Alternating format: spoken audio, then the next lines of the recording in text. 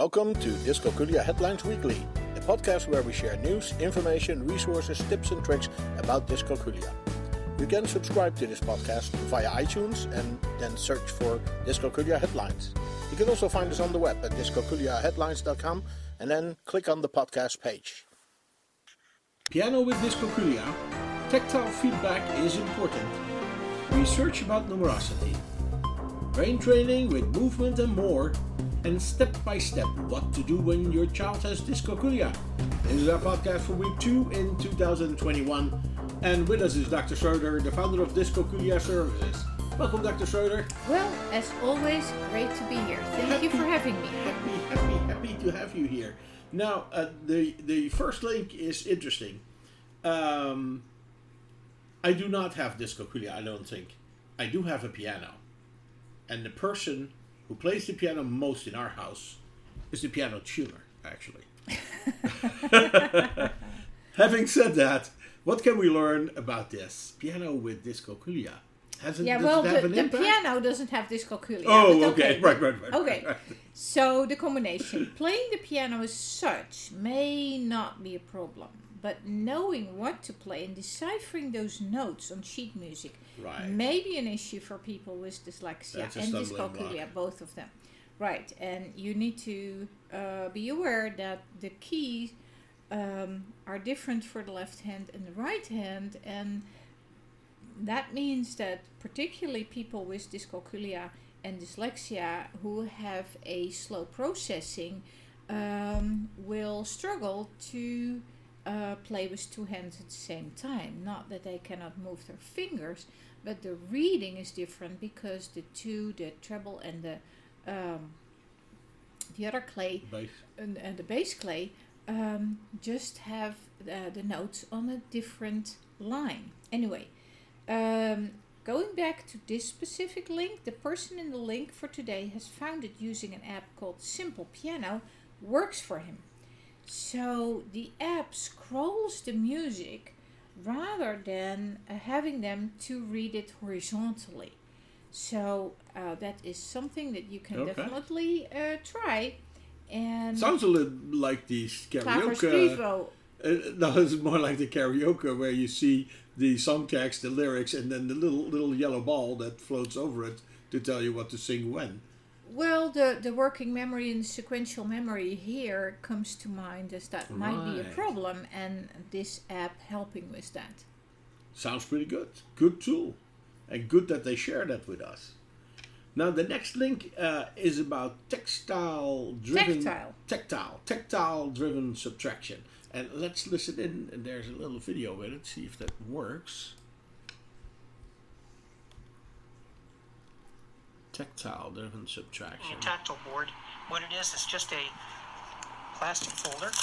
Inside you put a piece of paper to make it white. This is a see-through folder, and then I've used these they're self-adhesive stick-on chair bottoms, right, that you can get at Home Depot, real cheap. And as you touch them, you get tactile sensory feedback. So can you find? Okay, so he uses these little felt things that you put under your chair as a manipulative. Absolutely, and this is a really good example for the famous saying, they need to get it into their hands before they can get it into their heads. That's a good saying. And you see here Christopher Wooden, who has worked with dyscalculic students for years and wrote several books about it. And he is using the 5 pattern like you see on dice, made with button-like self-adhesive felt dots for counting and calculation.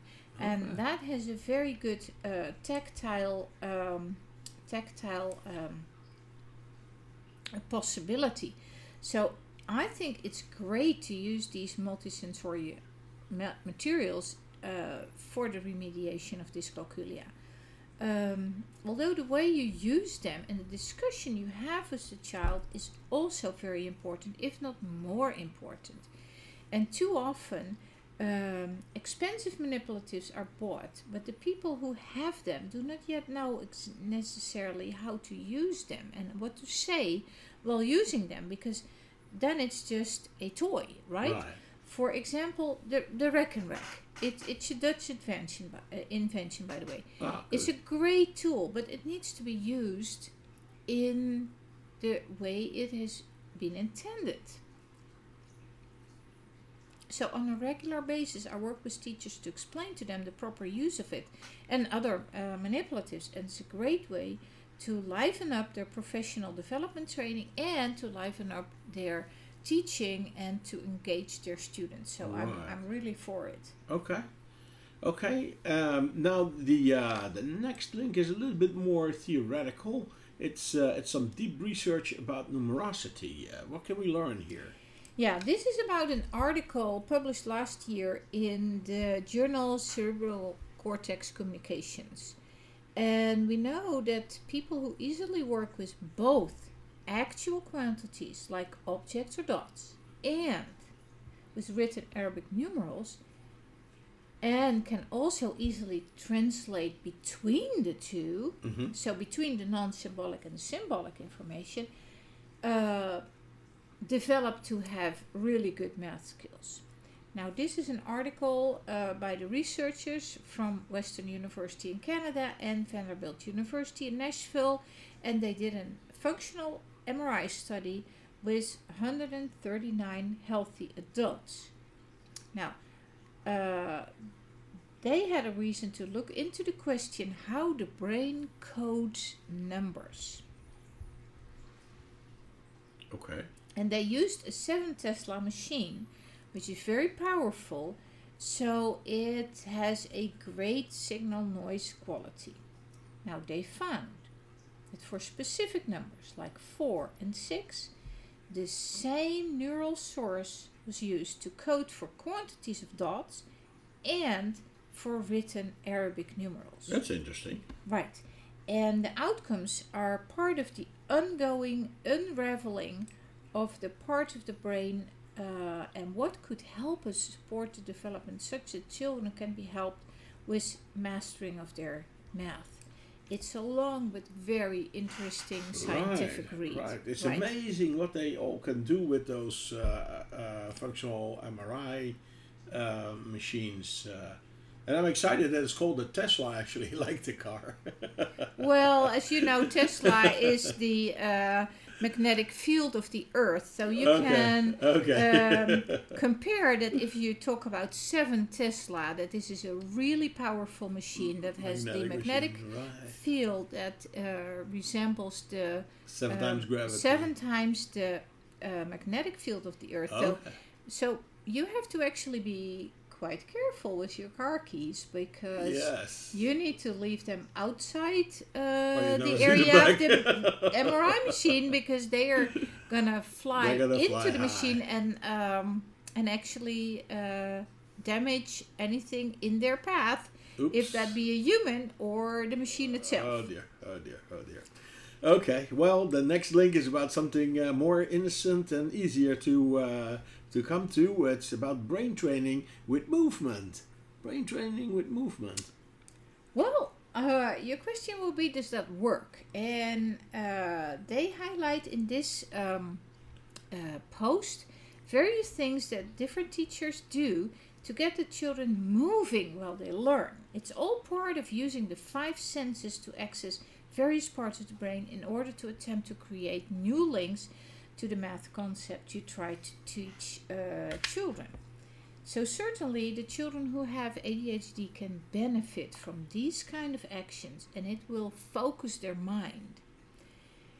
In this time of pandemic, unfortunately, not much can be done in groups, but it's still possible to encourage the students who you tutor to get out of bed or up from their chairs and move around and be active while learning. You can also talk to the parents and have them select some activities that could be done. And what immediately comes to my memory is the way we used to learn and was used by the previous generation and the generation before that.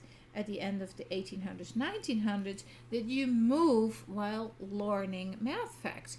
We were marching while learning our multiplication tables. When we were marching towards our gym or wherever we had to march, just on every step of our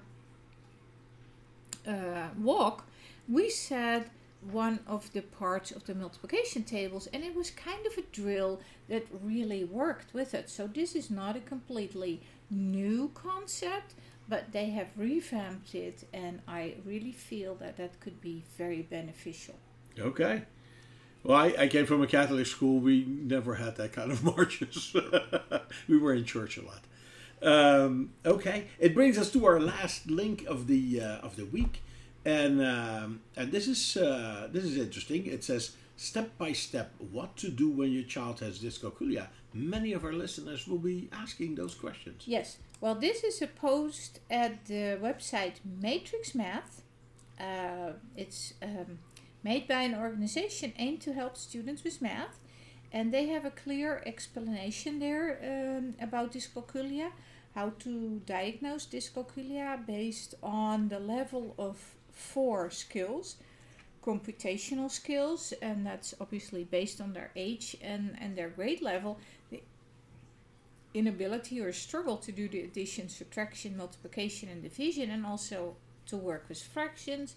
Then the second one is that they look into the math fluency, to the ability to easily recall those basic math facts, like 4 times 5 is 20. Then mental computation, the ability to do math sums in their head without relying on fingers or pen and paper, although I feel that relying on fingers if it going fluent, is not a big issue. Then the fourth they mention is quantitative reasoning, the ability to understand and solve word problems.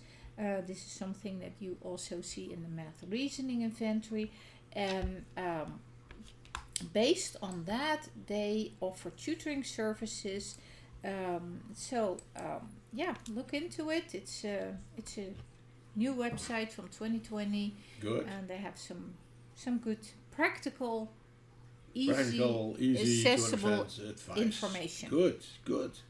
We love that, and we love all the awareness that dyscalculia gets that way. Well, thank you very much for stepping in today. Hope to see you back next week. Dr. Schroeder is the founder of Dyscalculia Services, and she is on her quest also in this new year to find dyscalculia tutors. There are too many children out there who are not getting the support that they deserve.